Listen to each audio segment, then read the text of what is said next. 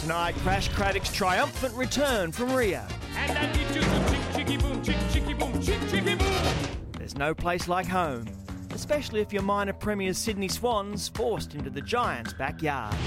Professor Adam Spencer tries to get his head around all possibilities for the NRL Top 8. Like the All Blacks, we'll pick the eyes out of another ugly Wallaby loss. Half man, half car. The legendary Craig Lowndes is our special guest. The show that believes it's more fun to be off target. The Backpage Live. Wanted to run around in the baggy green. Want to be on TV shows like this where we can have a laugh. Never ever give up. They think women aren't strong enough, but we just beat the world. Their sixes are gold. I got punched in the back of the head regularly. It was just unfortunate it was from a coach. G'day, buddy. Welcome to the show. Very, very excited with what's on offer for you tonight. And I've got a good crew, a very good group with me. Let me show you. He's back alongside Kelly Underwood. Before the Olympics, we had predicted he would file at least 20 stories from Rio. Expectation exceeded results, and he only filed 8 times. But Australia is still proud of you, Robert Craddock. Welcome back, my friends. I'll get some more detail in a second. On this side, the Sydney Swans' #1 ticket holder, Adam Spencer, and Hawthorn's #1 propagandist, Jules Schiller. Welcome to you, gentlemen. All right, we're going to get to all of that and so much more over the hour we have to share with you. Right now, though, Crash, you are back from Rio. What's the kind of top-of-mind thought from what you've just experienced? Oh, I just felt it was... I like the roughness and rawness and realness of it. I had no whinge at all. To me, it was like an old-fashioned cricket tour of India where if you wanted to have a whinge, you could whinge every 5 minutes. But if you said, I'm getting stuck in here, and it pains me a bit to say this, but we're turning into the Poms and they're turning into us. You know what I mean? Oh. They're the resilient ones who said, we're going to have a crack here. Whereas we sort of whinged our way through. And I reckon it affected our mindset a bit. I really do. I really do. So you think that our performance was, we kind of expected more from the outside, but in the camp, we didn't like what we, confronted there? Yeah, absolutely. I mean, look, we were down on expectations and the bar was too high. We were never going to get 16. No. And Sports Illustrated said 20. That was outrageous.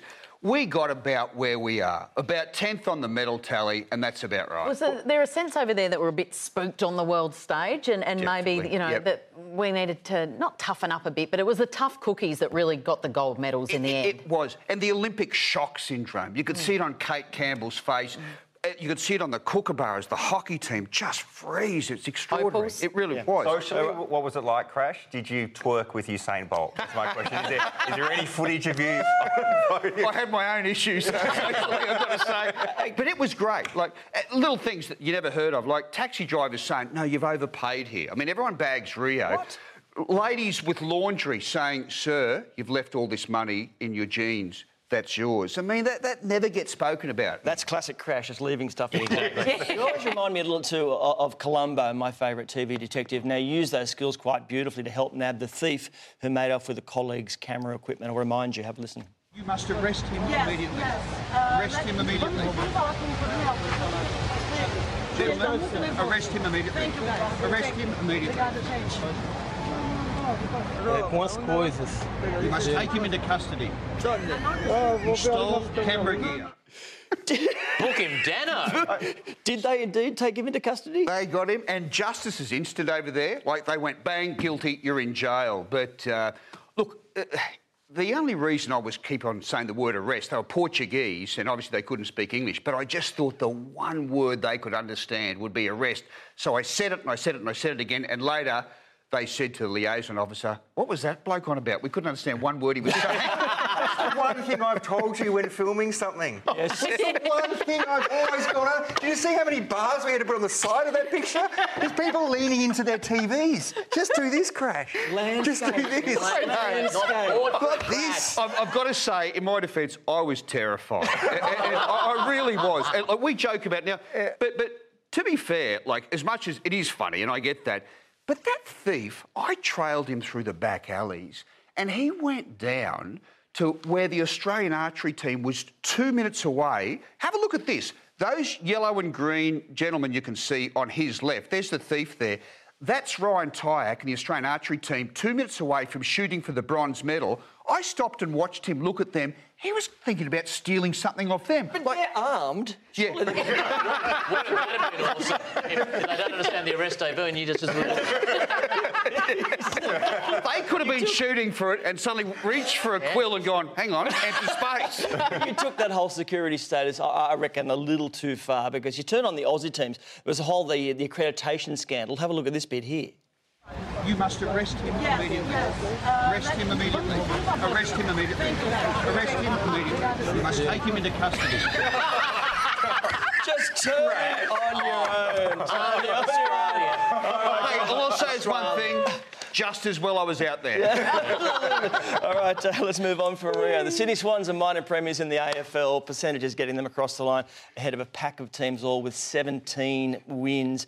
Gee, they played brilliantly the weekend, or did they take on a team who were less than impressive? Gee, it was a nail-biter, Kel. Are you going with me rather than the Swans' number one ticket I'm holder? going Look with at you. that. What a surprise that you started with the Swans. I just remember 2 years ago, Swans were minor premiers, boys, and they got embarrassed in that grand final. But look, the AFL will be absolutely thrilled and relieved with how the first week one of the finals have panned out, because we've got a final in Sydney, Melbourne, Adelaide and also Perth. And you look at this team, they have no weakness at the moment, and they certainly are almost full strength. There's hardly any injuries.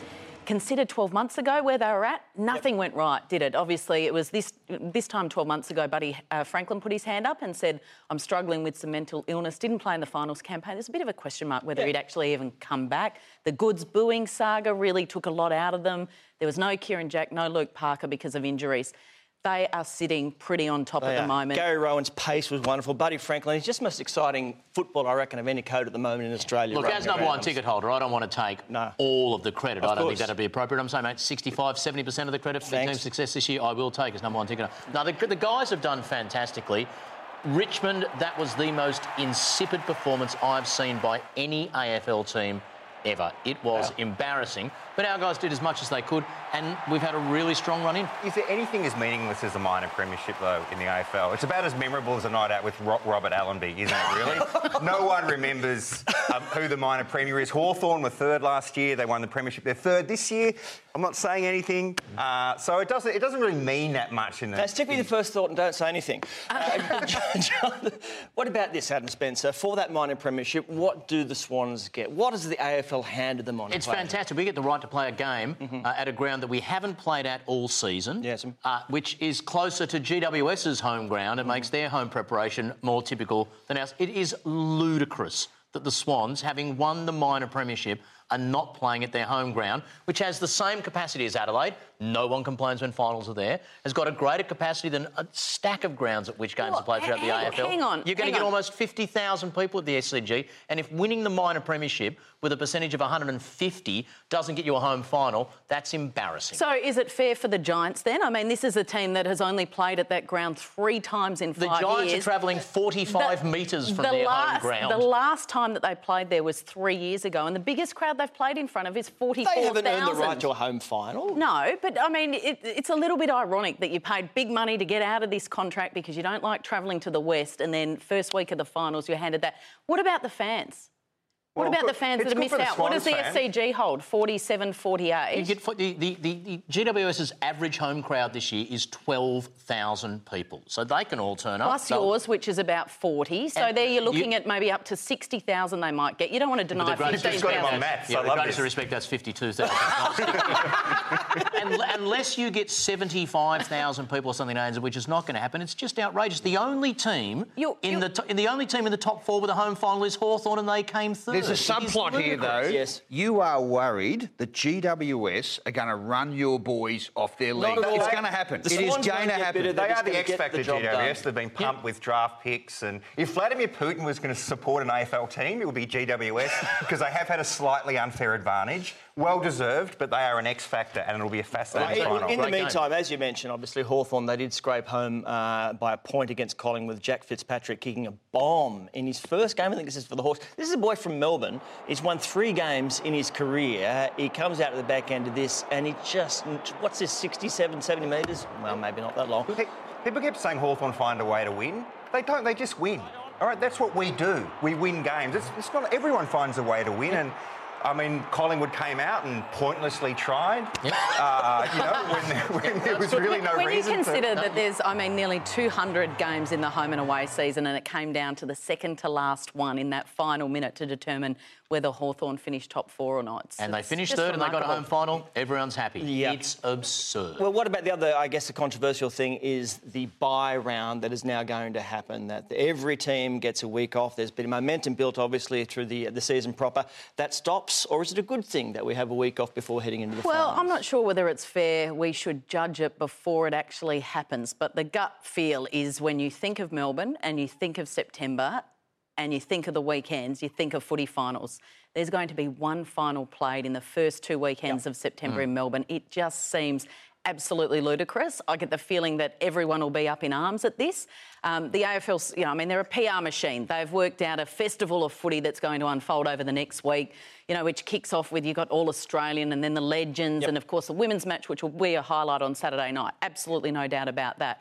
But no AFL. How does it sit with you? I think it's ridiculous because, all this stuff about resting players, if you're good enough, if you storm to the top of the ladder and you've earned the right, that's part of the chess game that is the premiership.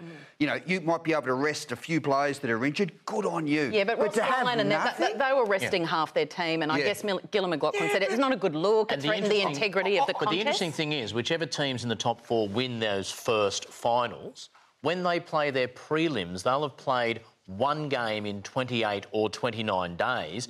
They'll be playing teams who've played 3 games in a row but had a week off before then. You could argue those teams have had the better preparation. It's a long way down the track, but if you get a situation where both teams in the top 4 who win through lose prelims because they come out a bit underdone, it's going to be a bit of an embarrassing look. And being from Melbourne's full of sporting nymphomaniacs. I'm from Melbourne, and they will flirt with other codes behind the AFL's back. And you have got the sexiest draw that rugby league has probably had in Melbourne for a decade, with Storm and Cronulla for a minor. That's a conjugal visit for most sports fans. That's going to be awesome. Incredibly competitive at the top of the table there. The bottom of the 8, not quite the same, with another Bulldogs loss, and of course North Melbourne hitting the wall a couple of months ago, really. Still, they got there. In fact, I have vision of the Kangaroos and the Bulldogs making it to the finals. Here they are. It was tough, obviously, but I can see the line ahead of them. And, just got to push on forward. Just another round of footy to play. From a week off. That week off will really help. There we go. Across the line, they go. How I got home on Saturday night. They've got the bye. Everything should be tickety-boo. Tough week for the Kangaroos, with coach Brad Scott deciding veterans Boomer Harvey, Drew Petrie, Michael Ferreira and, of course, Nick Del Santo won't be around next year. What did you make of the way that was? I guess the timing's been the thing. Well, look, it was bold and it was brave, and I think there is never an ideal way to do this sort of thing. The other 3 players, absolutely, I can understand why. Brent Harvey is obviously where the controversy lays in this, because sure, he's 38, and if he was there just for purely sentimental value and wasn't performing, maybe no worries. But the fact is, he's been one of their best players this year. He is the heart and soul of that club. He provides the leadership. So it's hard to get your head around the fact that why wasn't he given a contract to go into next year? I think the reaction that and I was at this game on Saturday night, so how well was it handled? Your answer is in the reaction on Saturday night. I was there at the ground, 22,000 fans. It was awkward at the end. No one really knew how to react. This isn't a proper farewell. This is a team that's going to play week 1 of the finals over in Adelaide, and fans just didn't know how to react. Brent Harvey and the other 3 players didn't know how to handle it. I got down the weekend before when the Swans got past North Melbourne in Hobart, and Harvey was one of the best 3 players on the ground for either team. The other 3 clearly right. There must be something. There must be some young player North really like who they're worried they're going to lose if Harvey stays on one of the year. There must be some domino effect. It's not a simple question of would he be in our best players next year, because he clearly would. They're reading something a few years down the line. I think they've got it wrong, but that must be the play. All right, can I just say well done to William Hill for beating us to this. I know that they may have got the idea from Kel, but it's to The Simpsons showing how the Brad Scott dumping went down. It's time for the easiest part of any coach's job, the cuts. Now, while I wasn't able to cut everyone I wanted to, I have cut a lot of you. Wendell is cut. Rudy is cut. Janie, you're gone. Stephen, I like your hustle. That's why it was so hard to cut you. Congratulations. The rest of you made the team. Except you, and you. Thank you for that, Kel. All right, Justin Leppitsch has become the first coach sacked in AFL or, in fact, NRL this season. It has been coming for a while now, hasn't it, the idea? I don't know what Brisbane is thinking about it as we speak, Crash. Oh, inevitable, Tone. You can't, go backwards at the rate they have over the last 3 years. I've never seen the club lower, and it has been low many, many times. But board fighting with players, fighting with coaches, backroom staff. And you can't, it's not soccer. You can't pluck a coach from the Netherlands or Russia. There's a very limited pool, Kel. And whoever it is, I mean, with such a young list, if it's a young coach, he could just be devoured in the first year. They could win 3 games next year. So you think an experienced coach is the answer? I do. I'd love to see a Paul Roos style. They win 3 games next year, they've broken even. That's what they won this year. Well, exactly. Okay. Look, in the old days, everyone used to laugh at the Bad News Bears when they started off at Carrara, travelling around from venue to venue on training night with nothing. They won 6 games their first year, then 7, then 8. So what? I mean, there's Brett Ratton is an obvious choice, but the CEO at Brisbane at the moment is Greg Swan, who sacked him in favour of Mick Malthouse at Carlton, so they've got some history there. There's not too many other experienced coaches around. Why wouldn't you go... I mean, Brendan Bolton proved with a young list with Carlton this year it works. Luke Beveridge did it with the Bulldogs a couple of years ago. I reckon sport always tells you this. If you've got the youngest list in the competition, it's so hard to go young as a coach. It's just... And you may explain it as saying, they could grow together.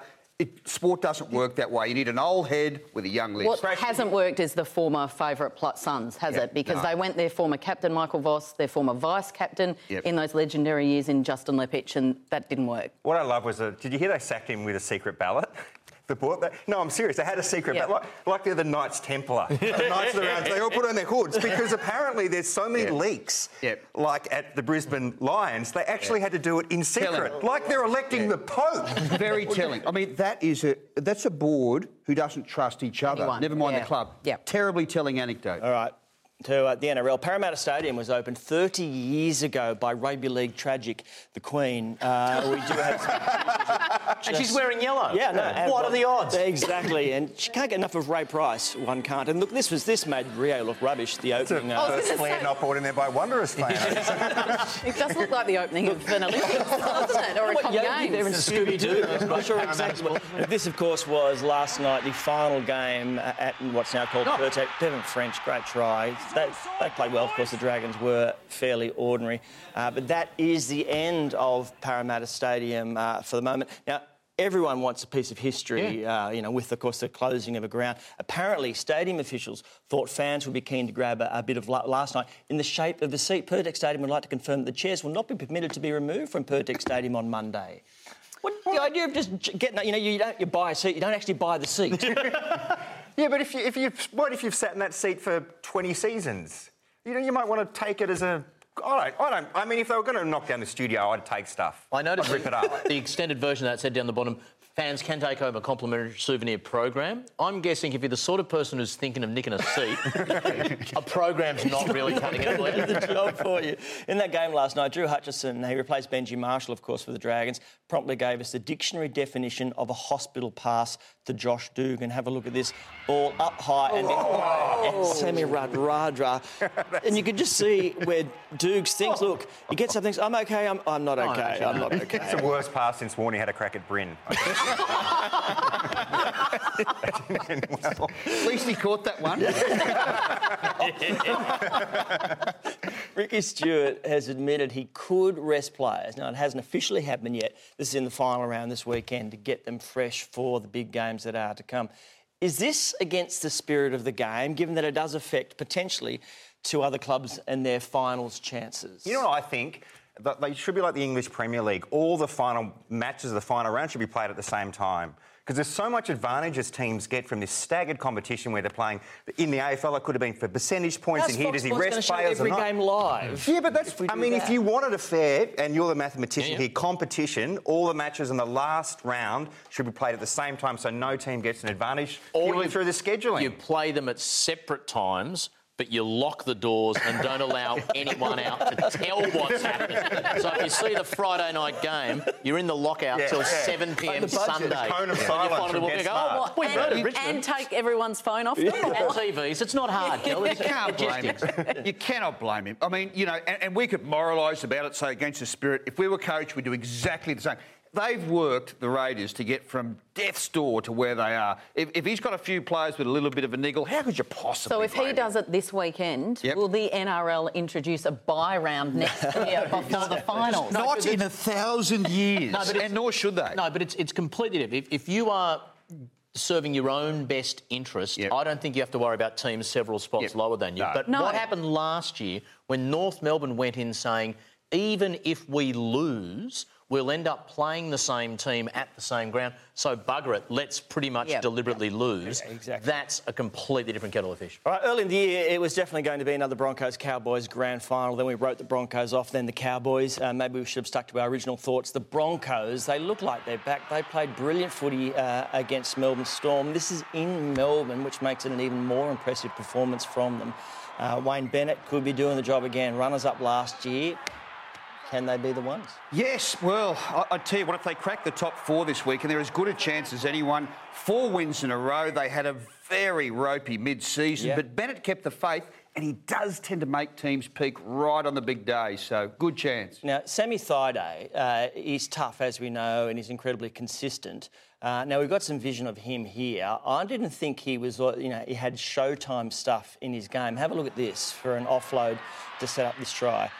Thinks he's going to go outside, then back on the in. It's just beautiful from the big man. He's playing really well the last month, and Gordon Tallis called it. He sort of said, there's their barometer player right there. When Thaiday gets hot, so do the Broncos. And him and Parker have been fabulous, so, he's a spark plug. He's a zany sort of guy too, and I think he lifts them. Yeah, well, that's right. Well, he celebrated quite beautifully, Crash, in the rooms. He busted out the twerk that you mentioned before, and the positioning was perfect because it was right behind Wayne Bennett, who loved it. Oh, yeah, it's like the Usain Bolt. Well, he's not Makes quite... Bennett a Brazilian stripper, I think. He's not quite Usain, is it? Has Wayne got a sense of humour, Crash? Would he appreciate that? Actually, do you know what he has? And I think that it's very well hidden. He does. But he's got a quirky, offbeat, and sometimes totally bizarre All sense great of humour. comedy He would duos, enjoy mate. that. Funny guy and the straight man. It was obviously perfect pairing. He does have a good sense of humour, Wayne Bennett. All right, so polite, those young American college footballers. University of Hawaii and University of California played in Sydney. And they made sure they paid tribute to Australian footy codes. Look, as he goes over the touchdown, as you know, in American football, no need to put the ball over the line, but look, puts it down like a try to celebrate there. Just absolutely respectful. Big crowd there too. This is the again on the other side. Now he gets the touchdown and look at this.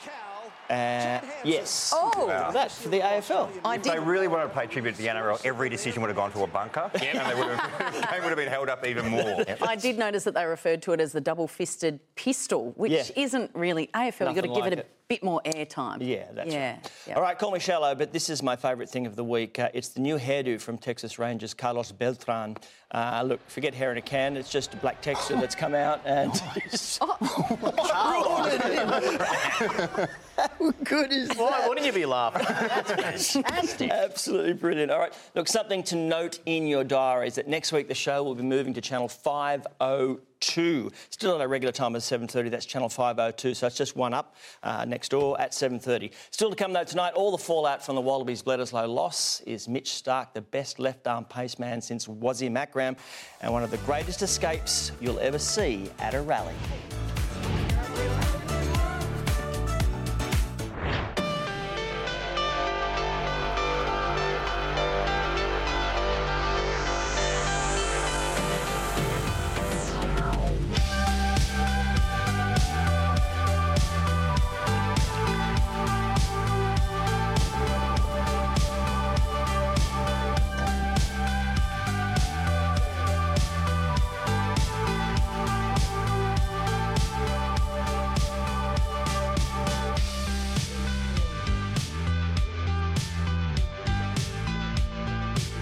Oh, they're great pictures from the Red Bull Cliff Diving World Series in Italy. Now, to rugby, where the Wallabies didn't dive off a cliff, they simply fell, plummeting to yet another Bledisloe Cup defeat by the All Blacks. Where has it all gone wrong? Where's the joy? Where's the defensive patterns? Where's the grit? Where's the heart and soul, Crash?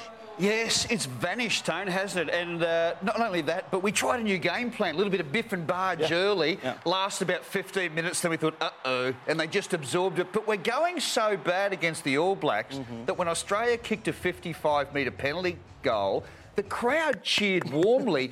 They've got to the stage where they think so little of us, they're cheering our high points, the Kiwi crowd. Can you imagine that 15 years ago? Yeah. They'd have blown up. So that wasn't a penalty. So, look, we tried everything, kitchen sink in aggression, but that was just a holding pattern game plan the other day. That's why the margin was only 20 points. Is there any benefit at all to us getting belted by the best? Can you see one positive? Yes, it hardens you up for everyone else. You know, that's one of the reasons why they made the World Cup final last year, because they've been belted by the All Blacks into some sort of shape. But that's the only benefit. The gap is this All Blacks team is the greatest sporting team in history. They've been dominating their code for more than 100 years. I love watching them play. I've got to say that, even as you despair with our prospects against them. Your take-home message is, watch out, Argentina. We are coming for you. We really need a plebiscite on whether we continue this series. I reckon. Because I'm sick and tired of it. A plebiscite. Let's call it that. You love watching. I'd rather be at home with a pencil in my eye. Coach Michael Cheika, though, has tried to deflect from the team's performance a couple of times with criticism of the referee. This time he was unhappy with the way the officials treated Captain Stephen Moore. National captain of Australia was asking the referee when might be an opportunity for me to talk to you, and he just absolutely ignored him. And the referee may not like the captain personally, that might be his prerogative, but he has to afford him that opportunity if he's affording it to his opponents. If they've got predetermined position on our players, it's pretty blatant to anyone listening to the refs ears, I would say. Well, there you go. The thing is, I mean, you mentioned before, are we in danger of doing what you said about the Olympics in terms of whinging too much? Absolutely. Once they get inside your head, you're gone, you know. I remember the All Blacks once on tour, they were banned from mentioning the cold weather in their team when they were touring the British Isles, because they said the instant you mention it, it's cold day to day, it just gets into your head. So they're tough. And as Brad Thorne says, you've got to go to dark places to beat them. I love the fact he thinks the French and the Kiwis are cozying up. I mean, they're good mates if you overlook the bombing of boats and the nuking of neighbouring islands. The French and New Zealand are perfect bed buddies. Much as I hate to say this, Crash, your Michael Cheika timetable may be more accurate than sensible people like us thought possible. It was a year out, the timing maybe, but this is your call from 2014. OK, stage one, Magnificent Mike. Okay. He becomes instant hero, goes to England, stand by for stories saying, gee, the atmosphere's changed. How good is he? We're loving it. Stage two is mid-range Mike, when he runs into a team called the All Blacks next year and Australia starts to lose. Stage three, miserable Mike. And the players who control everything in Australian rugby then go, I'm not sure about him, Kel. So you're out by some months, but the timetable? It was just so... I remember it well because it was the last prediction I got right on the show. Yeah, I know. I've just got yours. Wayne Bennett, the game has passed him by. Big Bash won't work. Usain Bolt, one-woman man. I mean, these are all other Crash predictions. But to be fair, it wasn't hard to get that one right because it happens to every Wallaby coach. They're just too darn good. It's like mince. You can cook it any way you like, it's still mince. I feel a bit sorry for him because I think, you know, he is trying, he is creative. He's still the man, though. Oh, yeah, there's no one else. But rugby in this country is plateaued and it's a worry. Everything from... you know, the depth of the teams, the commitment, the publicity, it's flatlined. He's right, though, Michael Cheika, about the referees. There is a bit of a conspiracy. I don't know if you saw the ref did nothing and Sanzar didn't cite Owen Franks. Look, he's just trying to push... You get the close-up here. He's trying to push Kane Douglas's eye out through his own ear. You're being harsh here. The referee must be at least 70 centimetres. Yeah, that's right. That is unbelievable that he did not see that. I don't care if he likes us or doesn't like us and whether we're whinging or not, but that guy should not referee another test match for a few games. And he can't if you are a metre away from someone being gouged, there's no doubt, looking directly at it and you didn't see it. There's no doubt. If say his name was Owen Francois, a big ugly French prop, he'd have been cited for that. The All Blacks do get away with that. There's no question. They're very liberal, you know, what they get away with over the years. Yeah, Wallaby highlights obviously were few and far between. In fact, this is it. Nick Phipps, he does a great job here, does the tackle, takes the boot, as you see. Not only does he take the boot, he managed to get into the crowd. It's just... Unfortunately, the most aggression shown by a single wallaby in the entire series so far. That's exactly But isn't right. it funny? There's our highlight. Yeah, Let's I know. show it again. I know. So, sadly, look, they hang on to their boots in Formula One because they're really good to drink out of. Mark Webber, as you can see, was forced into the shoey, it's an Australian tradition apparently, by Dan Ricciardo after Dan came second in the Belgian Grand Prix. And it's his boot with all the sweat. It's not his own boot he's drinking out. Ricciardo is so good for F1 because, I mean, he's the only F1 driver who enjoys travelling the world surrounded by glamour and earning millions. You look at Rosberg and Hamilton, they look miserable. They're grumpy. They make Bennett and Taylor look like starstruck lovers. They hate each other so much. This is great. Nothing better for a dog than to roam the dusty roads of the Bolivian countryside. Not a care in the world, no collar in sight. As you see the dog here, just walking down the road. No dramas at all. No, nothing could possibly go wrong. Unless, of course, the road is part of the Côte d'Azur rally, in which case there may be a car that comes along.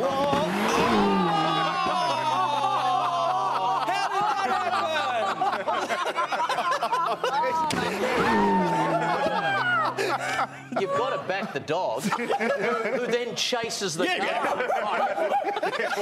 Trying to start something, are you? Oh, have you? Oh, yeah. Gutless. It's just brilliant. The driver's in the car, though, which just jumped it up himself. Brilliant. All right, managing players' workload, of course, is important, but does the captain really come home for a break with his team having lost the cricket test series 3-0 and 1-1 in the one day? As I love Steve Smith, but that's what he has done. I don't know whether he argued to stay, Crash. It's wrong, isn't it? Dreadful decision. And it's actually put him under more stress because he's come home here to what... In the streets, people look at him and think, mate, why aren't you back there? It would have been much better off playing there. To him. But two things about this decision. One, it's the first sign of burnout for Stephen Smith. I mean, you've got to concede that. You send home a captain mid-series, that's a sign of burnout. He's only 27, so that's a concern. For my money, he should never play the Indian Premier League again. He's Australian captain, concentrate on that. And the other thing, I'm actually really concerned about Rod Marsh losing the plot as national selection chairman. Some of the statements he made in Sri Lanka and this decision as well, I just feel he's lost touch with the modern game. So Slater, Clark and Hayden were all very critical publicly about this. I think it's unfair to actually criticise Steve Smith. I mean, he's given his absolute heart for this country. Yeah, he's given everything. I found Michael Clark's comments interesting because you will remember that Clark came back from New Zealand to Australia when his relationship with Lara Bingle was falling apart, and he put that first and said it had to be done. And we understood that situation. So he understands the circumstances in which it's acceptable for someone to go. And so I found Clark's comments in particular quite telling. If you give the captaincy to Warner, which is done, and he's won a game and the players have said it was really clear his directions and placements, then how do you take it back off him? Oh, no. If he develops that relationship with the players and they keep winning. But the fundamental mistake, he should never have been captain in three forms of the game. That's a mistake. Other countries aren't doing it. Even AB de Villiers can't do it. In India, they can't do it. He's a young kid, and that's too much. There's good raps on him as a captain. You know, he's going well, people like him, but there is the burnout factor is very significant, you know, and once it hits you, it's very hard to get out of it. The timing was weird. The fact it was tied 1-1 in the, you know, with three more to go. It's just... But I can't... Feels like we don't know the whole story. I know, but Rod Marsh made some strange statements. I mean, before the last test, he's taken journos out to the wicket and said, this is the worst wicket I've seen, second worst in my career. Well, that sort of sends panic through the dressing room, and the wicket played fine. You forget we've become a nation of whingers. Go to at the moment. Mitchell Starc, though, he just continues. He's brilliant. We mentioned last week the quickest to 100 one-day wickets, but bowling like this... certainly in one-day cricket, he's the best going around at the moment, isn't he? Absolutely stunning. And, you know, this is a guy who was dropped about 7 times. And, where would they be without him? It's really original stuff too. Full pitch, swinging the ball, absolutely out. Look at the curl on that. Try and face that. I mean, it's remarkable. The person he's being compared to is one of the all-time greats. Another left armer, of course, we're talking about Wasim Akram. Now, have a look at this. How would you like facing this ball? Just have a... honestly, these are some of the greatest balls in cricket history. Have a look at this toe-seeking missile. This guy, I've got pins and needles on the back of my neck. That's outstanding. Not a bat, is it? To be compared to Akram's like being compared to Pavarotti or something like that. As a bowler? Yeah. He used to waddle in and bowl left-arm spin. I always found with Pavarotti, if you saw off the first few... with all the hanky and the... He didn't have much late in the over. But there is similarities there. The way they bowl. For my money, Akram's the second best bowler in cricket history. All right. Who's the first? Malcolm Marshall. Okay, Adam Zampa. He, I think, he's Adam the most Zampa's better exciting. than him. Yeah, put together. But in terms of what's happening at the moment, he's a young kid. I just love what he brings to the table, and apparently brings great energy and attitude to the dressing room as well. Just love what he's doing. Well, why wasn't he in the Test team? Yeah. I mean, instead of John Holland, why not play a leg spinner? This was another decision they made I just couldn't understand. So, nice, cool temperament. You know him well, Tony, and the boys in the Fox Sports commentary team who have mixed with him really like his competitive instinct. Maybe a future captain in one form of the game. Yep. All right, we've talked before about the sense of occasion rule. It doesn't exist, obviously, but it should. Now, here's a classic example. This is a high school game. Now watch this effort. The ball comes through, and here he comes. This comes crashing through, and whoop, whoop, whoop.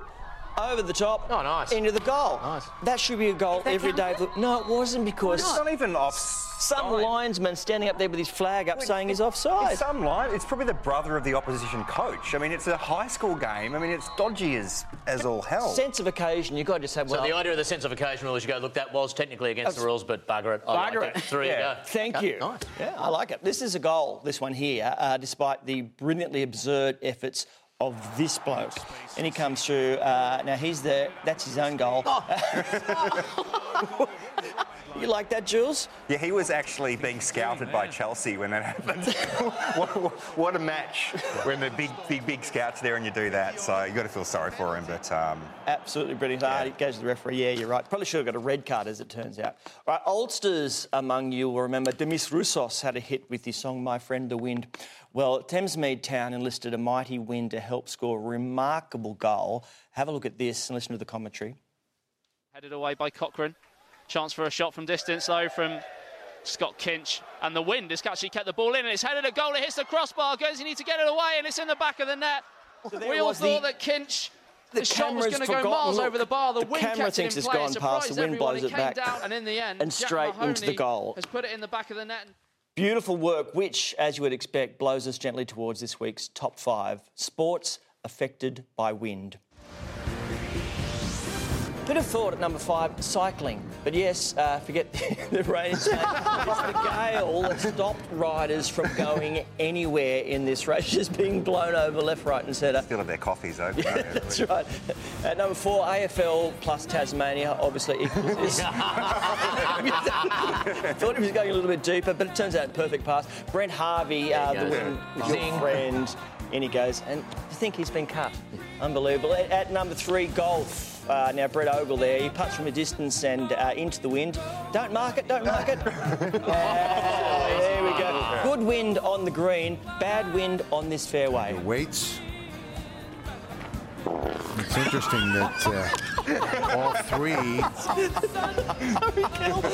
Number 2, to soccer, and yet more ways to make goalkeepers look stupid. That was his own kick, obviously.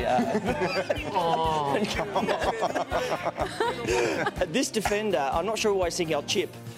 Because it's going nowhere, but... Beautiful ball. Get in there. Yes. Just genius. But at number 1, a brilliant kick-off in rugby in New Zealand. That's CGI, yeah? No, this is real. Look. It's gone dead. That's impossible. Oh, don't tell me. There is your top 5 coming up. One of the legends of Australian motorsport with career race number 600 under his belt. Craig Lowndes joins us right here.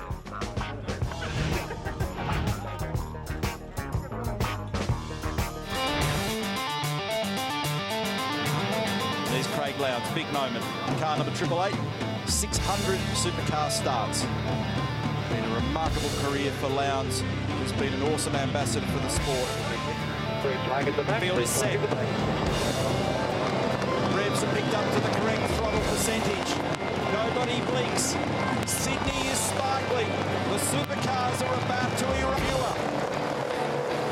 Great jump and have a go at Lowndes on the outside. It's a supercharged move for his 600th supercar start. It's just like it was in 1996, only it's daylight. Away he goes. What a start by Lowndes on position 4. I said the Joker is a wanted man.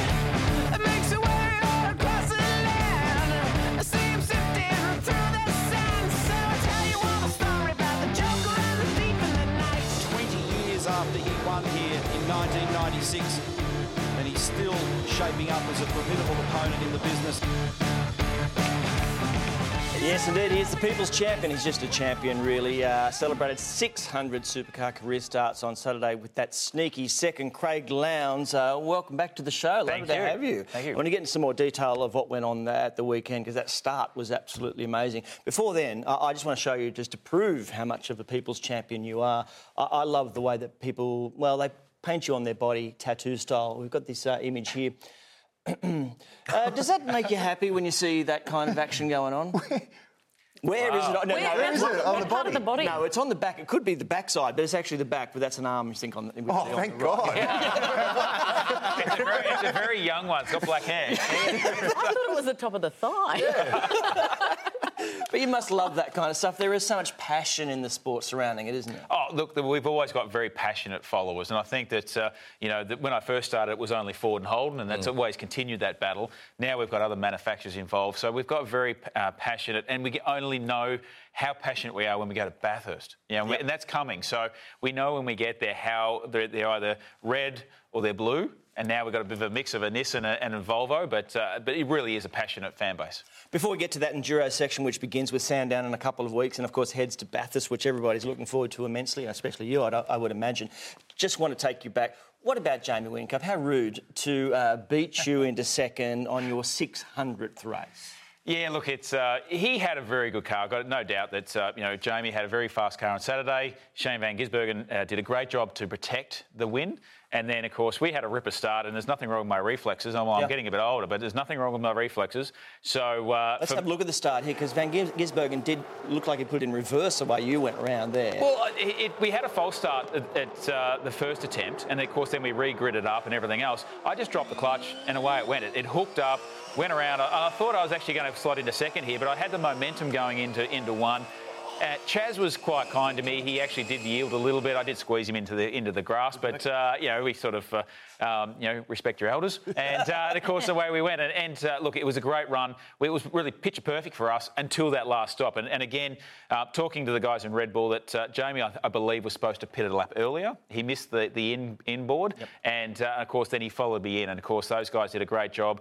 A little bit of touch almost going on the exit, but yeah, he had a good car. It lasted the length of the tyres that we needed for the distance, and good on him. He's now into the 100th win bracket, and it's great to be part of that whole process. Craig, you said how good your reaction times are, and you're driving so well. But when do you think? When for a race car driver do you think like you've had enough, or you burn it? You're too old? Is it leaving the indicator on for no reason? You're listening to Alan Jones while you're doing a chat. When do you think? Because age is not affecting you at all. In fact, you're probably just as good as when you started. Oh, thank you. I'm going to tell Roland that so I can get a little extension. It really is one of those things that two things for me is the enjoyment of the sport. And like any sport, you've got to enjoy what you do. Otherwise, you've got to move on and do something else. But then also being competitive. And at the moment, we're still up the front. We're now moved into third in the championship. And of course, it really is one of those things for me. It's all about those two elements. And so far, touch wood, it's still going. I grew up watching the Brocks and Johnsons and, Jimmy Richards and all those guys. And they drove right up until their sort of, mid sort of 50s. So for me, I'm 42. Although saying that when I first started, the demographic of a driver was about 40. Yep. And then, of course, now it's about 25. So it has changed quite slightly. Have you ever done a shoey? I haven't done a shoey, but watching it before, I think that I don't know if I'd do it in someone else's shoe. That's probably a little bit creepy. Did you know what a shoey Was? Yeah, I did. I sort of, when it first came up, like, yeah, Webber here is like, he's obviously very courageous. Yeah. I don't know why you would put on and someone else was sweaty. This is all, the Dave Reynolds, like, you expect that from Dave. Yeah.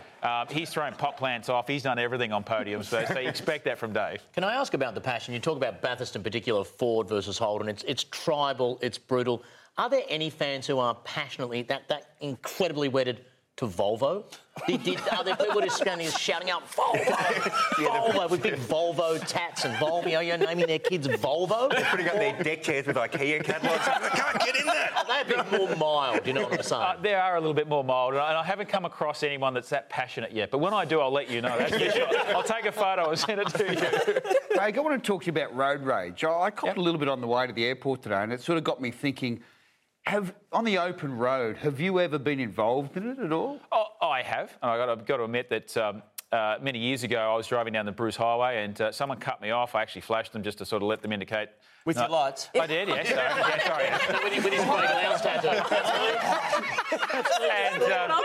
And then basically he went on to brake test me and everything else. So I finally managed to get around him, and then he started tailgate, and it was just getting sort of beyond a joke. It was ramping up, and it was sort of one of those things where I actually found a little pocket that I could pass another car in front. But then I actually waited until both of us then sort of boxed him out, and then I just got on with my day. But it is funny driving on public roads and seeing everything that goes on, the spatial awareness and people cutting people off, not indicating. It's just, for me, I find it, I'm passionate about the road safety, but I find it hilarious at how we drive. Yeah. What about, we showed the vision a little bit earlier from this rally, the puppy dog. I just want to show it again because it's a wonderful escape. I don't know. Well, this is, in fact, from Bathurst, we also have whether you've had any run-ins with animals at all.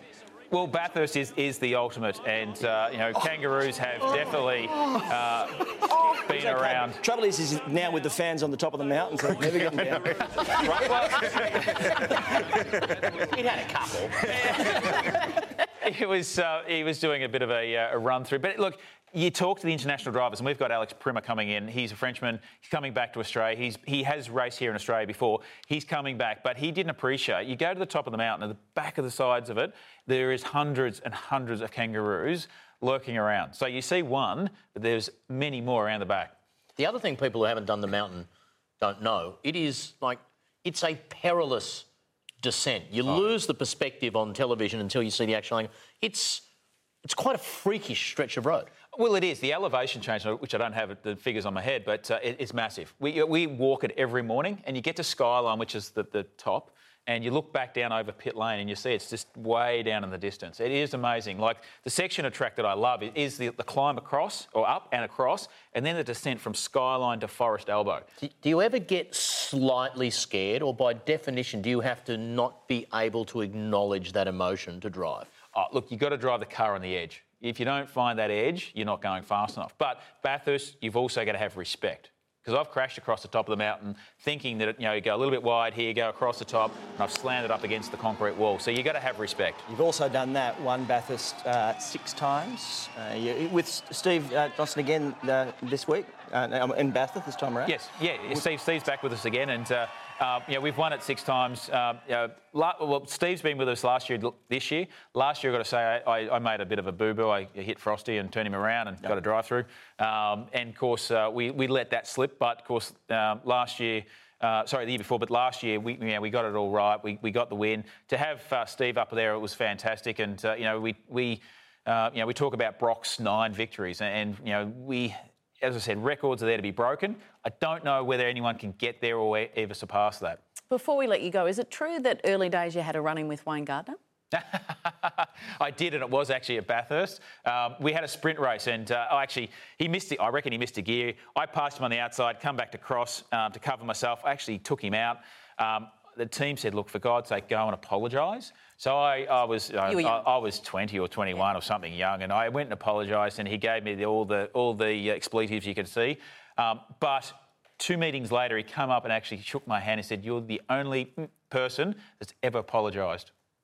So I took that as a compliment. All right. Well, you'll get plenty of compliments if you sit here long enough. All the best for Sandown, especially Bathurst, and beyond 600, 700, 800, whatever it is. Craig Lowndes, thanks for dropping by. Cheers. Thank you very much. See you again. Coming up, our champ of the week. That's next. Welcome back. Jason Day finished a couple of shots off the pace in the US PGA playoff in New York, but he did manage to throw up one of the final day highlights. Have a look at this. Goes across the top of this mountain, 71 foot this is, takes a little left turn here, then goes down the slope, which just looks so good that this his playing partner wants to get involved. Get out of the way. And look at this. In it goes. Amazing. It's right in the mix there. Of course, he three-putted the next hole from exactly the same distance, which is always the way with golf. All right, look, I don't know if this is real or not. Crash, you're the skatey guy. You might be able to tell us. Look at this. And whoopsie. Can that happen? That's real. That's real. That's real. Yeah. Centrifugal motion, mate. I've got... Equals I'm surprised you didn't ask me, Tony. I do a lot of this stuff. Public transport, Angular momentum of theta, integrate from 0 to 2 pints. Can you imagine how many times he would have squashed his jacks just attempting to do that before he actually got it right? Time now for our champ of the week. I don't know what that means. I think he might have been here before. It's a legendary Kelly Slater who won the Billabong Pro at Chaupu yesterday. The great man was in sublime form, notching. This is a perfect 20-point score in the 5th round, just the 9th perfect score in 40 years of pro surfing. Went on to beat John Florence in the final, scoring, he was shocking in the final, 19.67 he scored out of 20. He's 44, Kelly. He is. He's been on the tour for 23 years. No, Mick Fanning might win his 12th world title this year. Brilliant. Well done, you all. Thank you so much for your time. Now, take note now, next week's show will be moving to channel 502, but still at a regular time of 7:30 p.m. Come with us. It'll be fun. We'll see you then. Baby, it's the ultimate feeling. You got me lifted, feeling so gifted. Sugar high. This has been a production of Fox Sports.